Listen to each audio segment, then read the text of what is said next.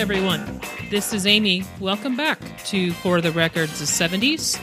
This is the place where we take a deep dive into the intersection of the music, the culture, and the politics of the 1970s. Today, I want to talk a little bit about some rock and roll. Rock and roll underwent an evolution in the 1970s. In fact, we end the 70s with branches of the rock and roll tree and a culture war between the fans of the various branches. Heavy metal, southern rock, punk rock, arena rock. What is true of all of these branches and that big rock and roll tree is that rock and roll was a man's world. The music industry was a patriarchal society, and women who tried to make their way in it, or did make their way in it, were unique. They were so unique that in many ways they were considered to be a novelty. It is still difficult to simply discuss their musical achievements and their failures without discussing their gender. I can, of course. I would like to. But that would be a denial of the very point of this podcast. This is a place where we take a deep dive into the intersection of the music, politics, and culture of the 70s. And folks, we cannot do that and pretend that misogyny was not part of rock and roll story. The music that was created by the women that I will discuss was important. So was the climate in which they created it. In some cases, one informed the other. 1970 marked the 50th anniversary of the 19th Amendment, which gave women in all states the right to vote, although we realize that this primarily referred to white women, but still, it was there on paper. It was 6 years after the passage of the Civil Rights Act in 1964, which in addition to making racial segregation illegal, it banned employment discrimination based on gender. It should come as no surprise that including women in the Civil Rights Act was a move by its opponents to try to prevent the act from passing. After all, who would want to have women have equal employment opportunities? That's crazy. Let's put that in the bill. Surely it will not pass. It passed. Oops. I guess that backfired. On August 26th of 1970, 50,000 women marched down Fifth Avenue in New York in the midst of rush hour. It was supposed to be a nationwide strike for equality, although there are no numbers about how many women actually did strike. We do know that there were many demonstrations all across the nation, sit-ins, teach-ins, marches, and they were all intended to draw attention to A, the power of women as a collective unit, and B, just how far the nation had not come in gender equality. Just about every major industry in the country was dominated by men. Women were denied jobs, told outright it was because they were women. My friends, music was no exception to this. For a woman to play in a man's world, it almost demanded that she be like one of the men, maybe even outdo the men at behavior that was perceived as masculine. Paul Rothchild was a music producer who worked with Janis Joplin on her final album, Pearl, which was released in 1971. Here's a quote from Paul Rothchild. "How can I say this without sounding sexist?" I'm just going to stop right here. If your sentence begins this way, you probably cannot avoid sounding sexist, but I digress. Janis was one of the guys. When I was with her, there was no sense of she's female, I'm male. Her male balance was as strong as my female balance. We both acknowledged that place. Here's what Joe McDonald said. He was the lead singer for Country Joe and the Fish, and he had a relationship with Janis for a while. He said this, "Sexism killed her. People kept saying that she was just one of the guys. That's a real sexist bullshit trip, because that was fucking her head around. She was one of the women. She was a strong, groovy woman. Smart, but she got fucked around." McDonald's point, of course, was that he believed that Janis thought that she needed to compete. She needed to outcuss, outdrink, outsing the men. So she did. She exuded this live in the moment philosophy. I mean, if you got a cat for one day, man, I mean, if you, say maybe you want a cat for 365 days, right? You ain't got it for 365 days. You got it for one day, man. Well, I'll tell you, that one day, man, better be your life, man. Because, you know, you can say, oh, man, you can cry about the other 364, man. But you're going to lose that one day, man. And that's all you got. You got to call that love, man. That's what it is, man. If you got it today, you don't wear it tomorrow, man. Because you don't need it. Because as a matter of fact, as we discovered on the train, tomorrow never happens, man. It's all the same fucking day, man.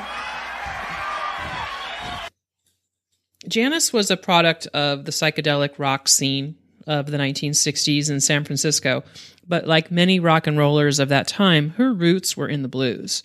She was like Eric Clapton, the Rolling Stones.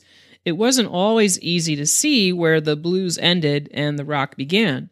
She had a new band in 1970, and she seemed happy about the direction that her music was taking, even if the critics were not so sure. Her show on June 12th, 1970, in Louisville, Kentucky. Louisville is a conservative southern town, and they welcomed Janis to Freedom Hall, which is one of those cavernous, multi-purpose buildings that is a whole lot more suited to hosting Louisville Cardinal basketball games than to concerts because the acoustics are terrible.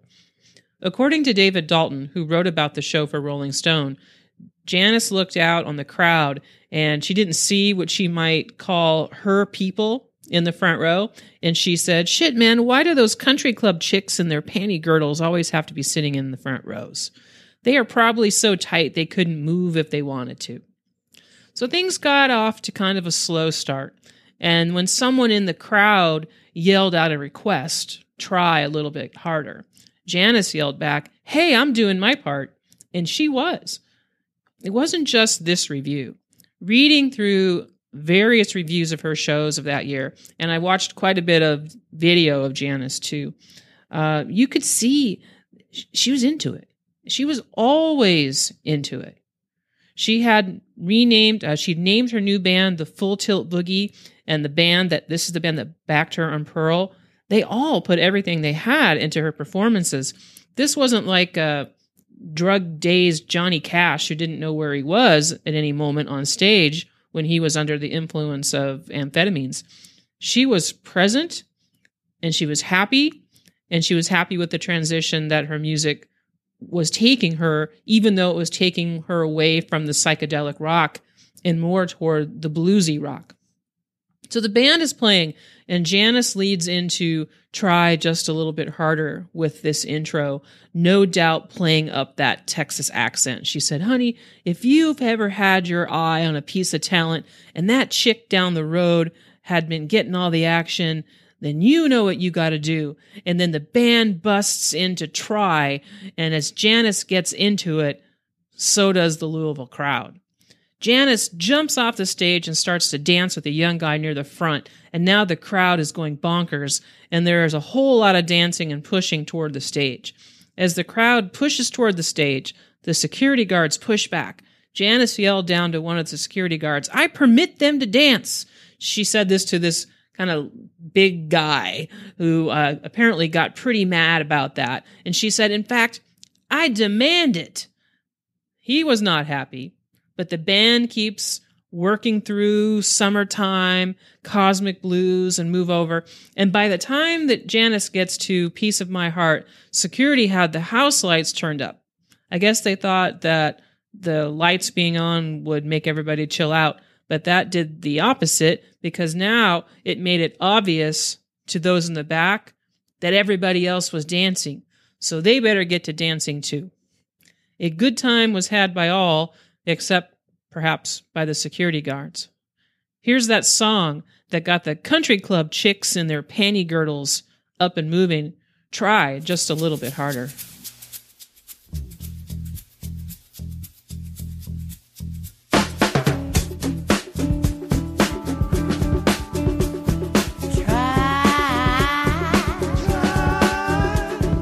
Try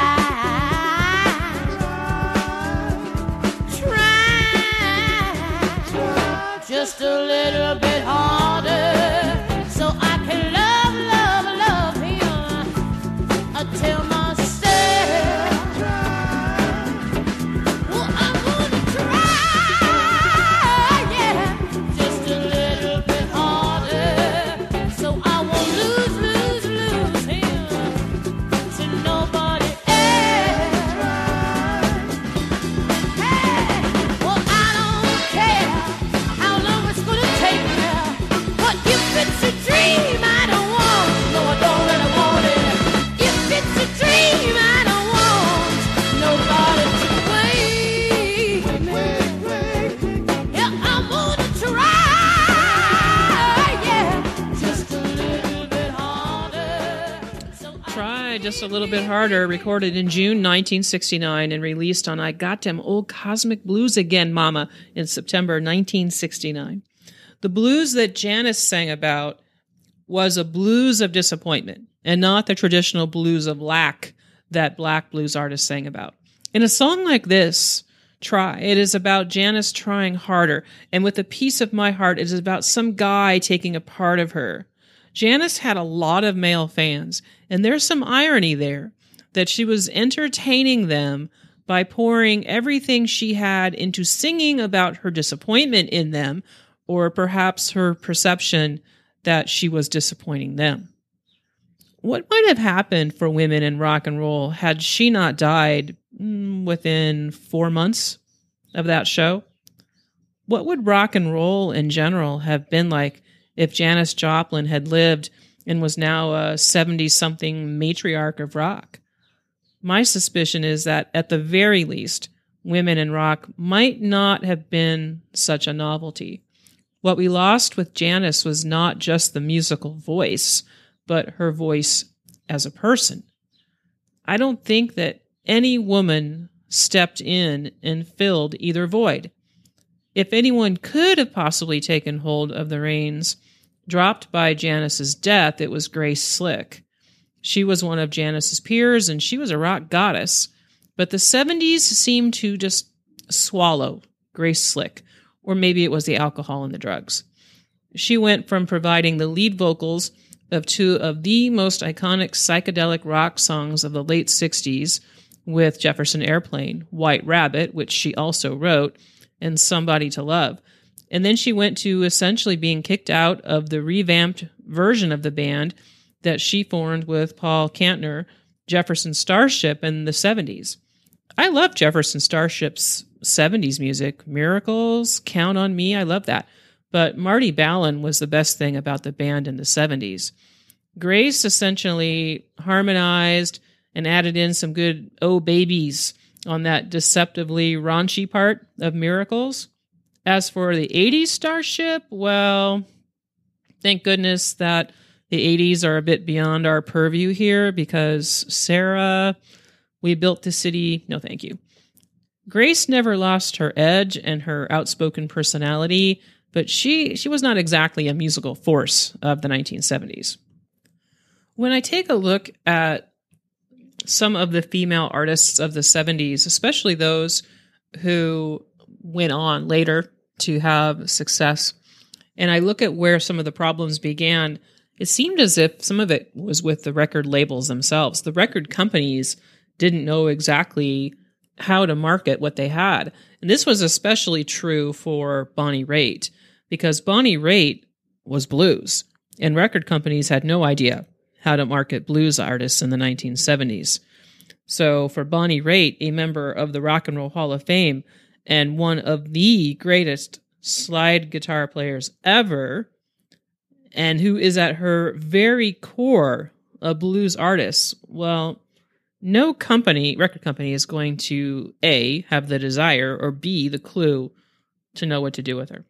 So Bonnie Raitt was out there doing her very best Janis Joplin impression when it came to competing with the men in this self-destructive behavior while making mind-blowing music. Bonnie Raitt was playing with some of the all-time blues legends while she was still in her 20s. Sippy Wallace, Buddy Guy, John Lee Hooker. Her record label, Warner Records, did not do a very good job of promoting her. Her first album, Bonnie Raitt, was what she called straight blues, and it's definitely blues, but more than the Stones or the Allman Brothers? I'm not sure about that. Here is Finest Lovin' Man, written and performed by Rock and Roll Hall of Famer Bonnie Raitt on her self-titled debut album released in November 1971.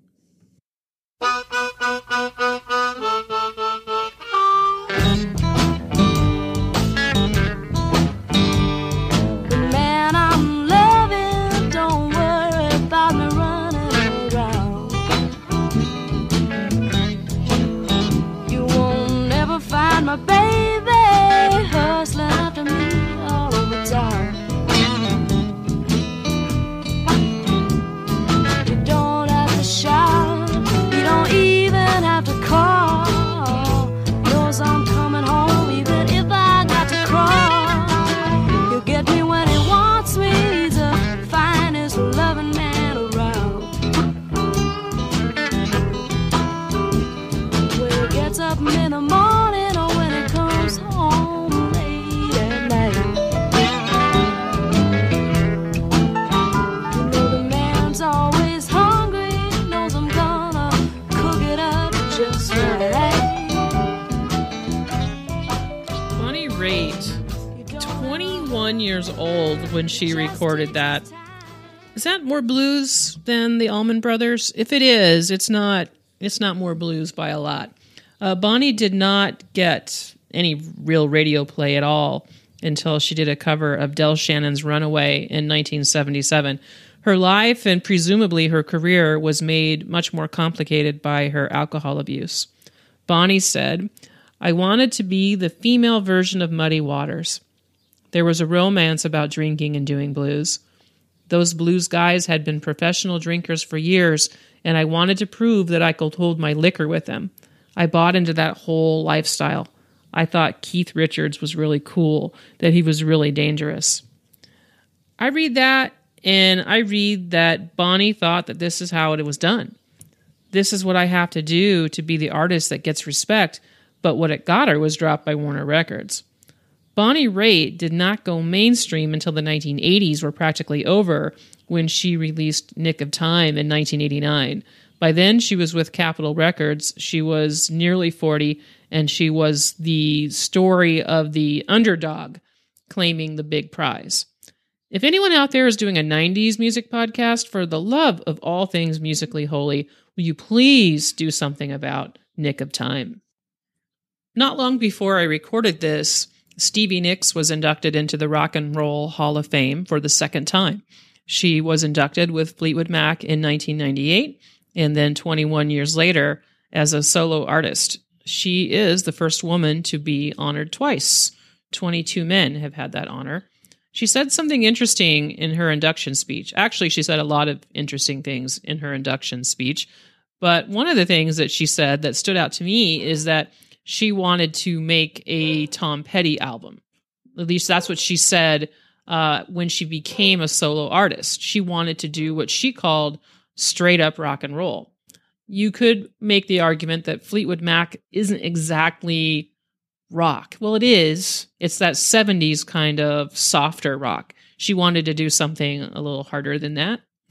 Now, Stevie and Lindsey Buckingham were part of that whole San Francisco scene that Janis Joplin was part of. Stevie learned from watching Janis and Grace Slick and Buffalo Springfield, a literal rock and roll school. But when she and Lindsey joined Fleetwood Mac was most definitely a blues band. Now, she and Lindsey will turn the direction of Fleetwood Mac around into what we generally think of Fleetwood Mac today, a hit-making machine. She also wondered if Christine McVie would be okay with having another woman in the band, and was grateful to find out that she was okay with that. The idea that two women would be in this rock supergroup and sing lead vocals and write these incredible songs is something that I think we all take for granted because Fleetwood Mac music is still everywhere. It's like it never went away, so we never had a chance to miss it. We shouldn't really take Fleetwood Mac for granted, though. A quick perusal of the top-selling albums for each year of the 1970s shows us that there was only one year where the top-selling album had female artists in it. That was 1977 when Fleetwood Mac released Rumors. Now, we know that Rumors is chock full of relationship drama because the band was chock full of relationship drama, not the least of which was Stevie and Lindsey Buckingham. But Rumors won the Grammy for Album of the Year in 1978, and to date has sold roughly 40 million copies. Stevie Nicks wrote this song, which was on Rumors and became the first and unbelievably the only #1 single that Fleetwood Mac ever had. This is Dreams from 1977.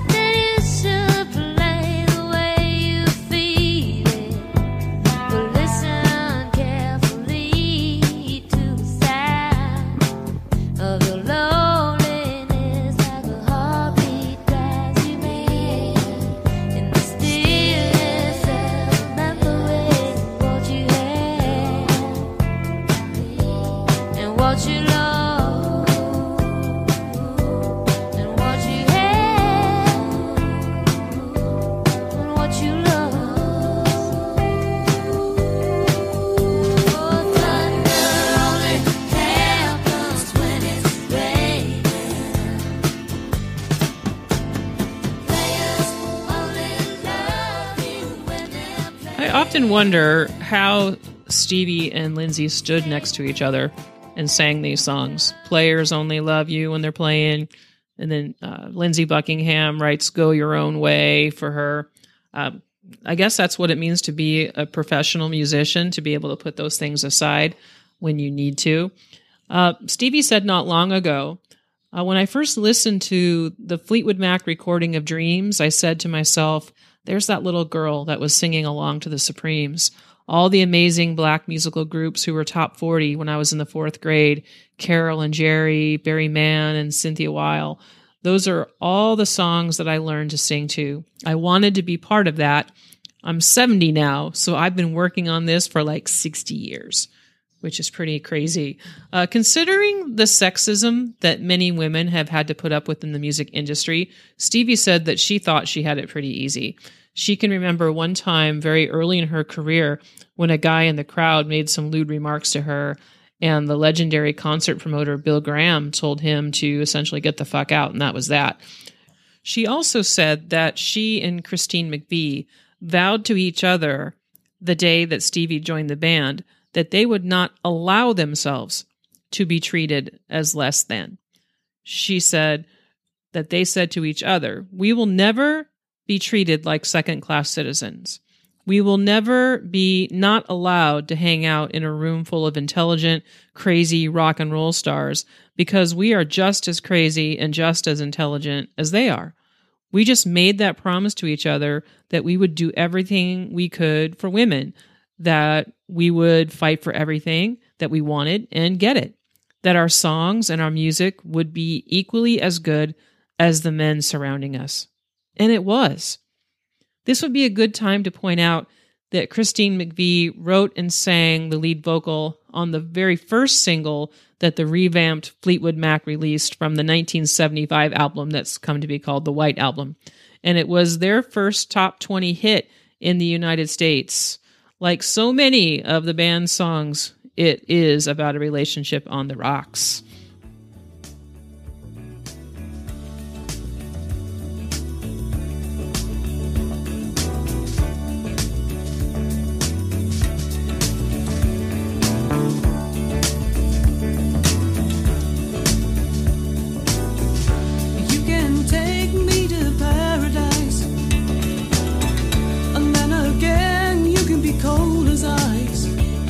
My head, oh, but it sure feels nice.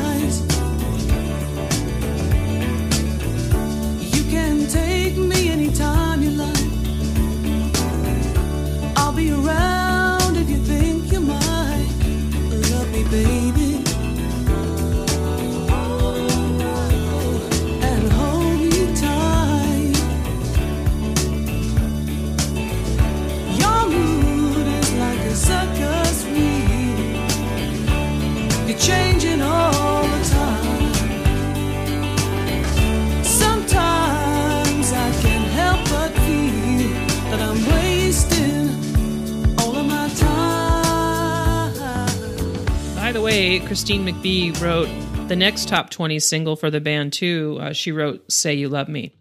So what do you do when your own record label starts rumors about your sexuality? Such was the case for Ann and Nancy Wilson, whose band Heart released the album Dreamboat Annie in September 1975. Two of the songs on Dreamboat Annie, Magic Man and Crazy on You, are part of the classic rock canon, although their label was not so sure that the band had any other hits in them. So Mushroom Records, which does not exist anymore, was not above completely sexualizing Ann and Nancy, who are sisters, to sell the record. The album cover shows them with bare shoulders standing back to back, which may have been a little bit of a questionable choice for sisters. However, the label took out a full-page ad in Rolling Stone magazine, and under that album cover, they printed the caption, "It was only our first time." That's just gross. I mean, that's just fucked up beyond measure. Soon after that, a radio promoter asked Ann about her lover, meaning her sister, and now Ann is royally pissed, and she wrote this song in response.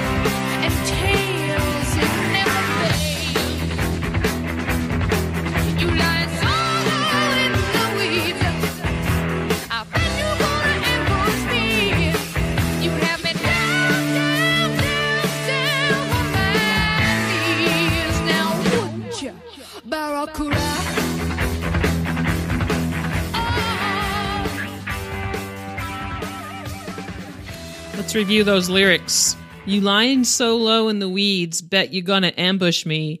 You'd have me down, down, down to my knees, wouldn't you, Barracuda?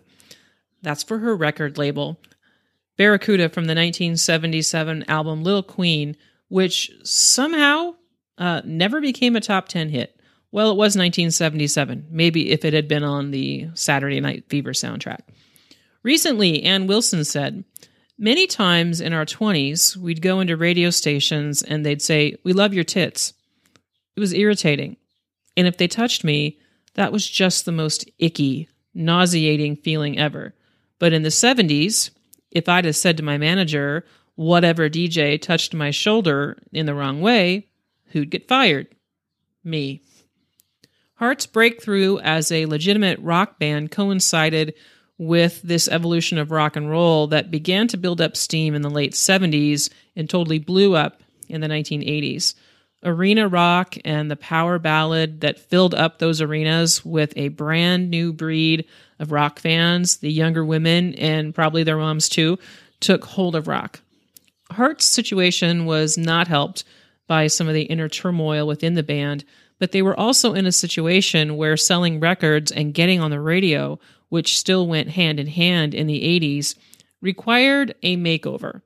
The 1985 album Heart went to number 1 and had 4 top 10 hits, Nothing at All, These Dreams, which also went to number 1, What About Love, and Never. Every one of those songs is miles from Magic Man, Crazy on You, and Barracuda. They are sentimental and they're a little sappy, but they are very, very popular, and they are what gave Heart mainstream success. Journey and Foreigner and REO Speedwagon can totally relate.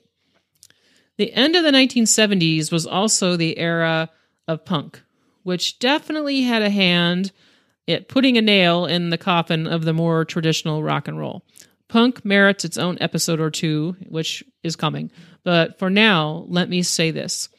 Punk was a big FU to the establishment. So it makes sense that there is space for women in this genre. I mean, how anti-establishment can you get? The Runaways was a band made up of teenage girls, and that band was formed in 1975. They were never very popular in the United States. They were very popular in Japan, though. But one of their band members, Joan Jett, formed her own band in 1979. That was the Blackhearts. And Joan Jett and the Blackhearts became very popular in the 1980s. Chrissie Hynde formed the Pretenders in the late 70s. And just as the 70s were coming to an end, in November 1979, the Pretenders released this single in the UK. Got this in pocket, gunpowder, I'm gonna use it. Intention of feeling mental, gonna make you notice. Got motion, restrained emotion. I've been diving, detour leaning, no reason. Just seems so pleasing. Gonna make you notice. Gonna use my arms, gonna use my legs, gonna use my style, gonna use my side step, gonna use my fingers, gonna use my imagination. 'Cause I gonna make you see. Nobody else here, no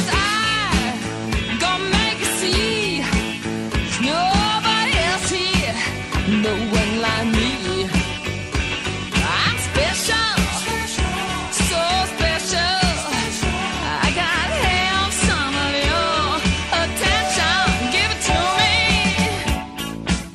I got rhythm, I can't miss a beat. Gonna use my arms, gonna use my legs, gonna use my style, gonna use my sidestep, gonna use my fingers, gonna use my imagination, because I'm gonna make you see there's nobody else here, no one like me. If you look at where women in rock started in 1970 and where they ended as 1980 begins, Chrissie Hynde is giving us a glimpse into, lyrically at least, a shift. Brass in Pocket is a confident song. It's not an angry song, and it's not a song that is trying to make a lover feel better or some sort of ode to a lover. It is about sex, but not in a way that indicates that she's going to give up any control.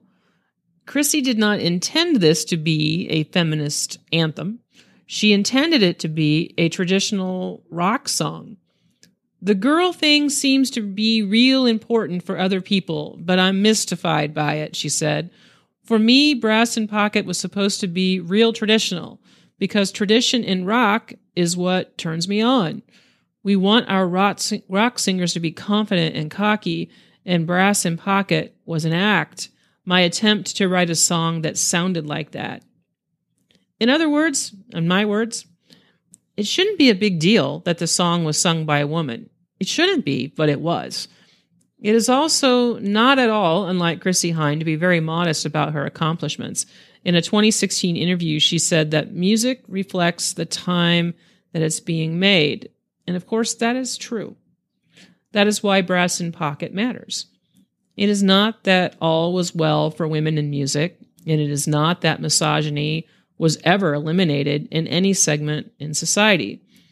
Brass in Pocket and the other music that was on the verge of being made by Joan Jett, Pat Benatar, Lita Ford as the 80s began, and then Melissa Etheridge and Annie Lennox and Madonna by the time the 80s ends, all reflect progress, not perfection, but progress in women taking their rightful place in music.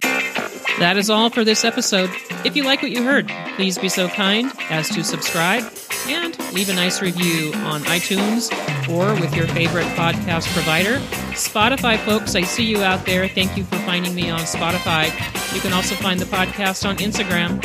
And if you have a suggestion for an episode, let me know. Thanks for listening, everyone. Bye.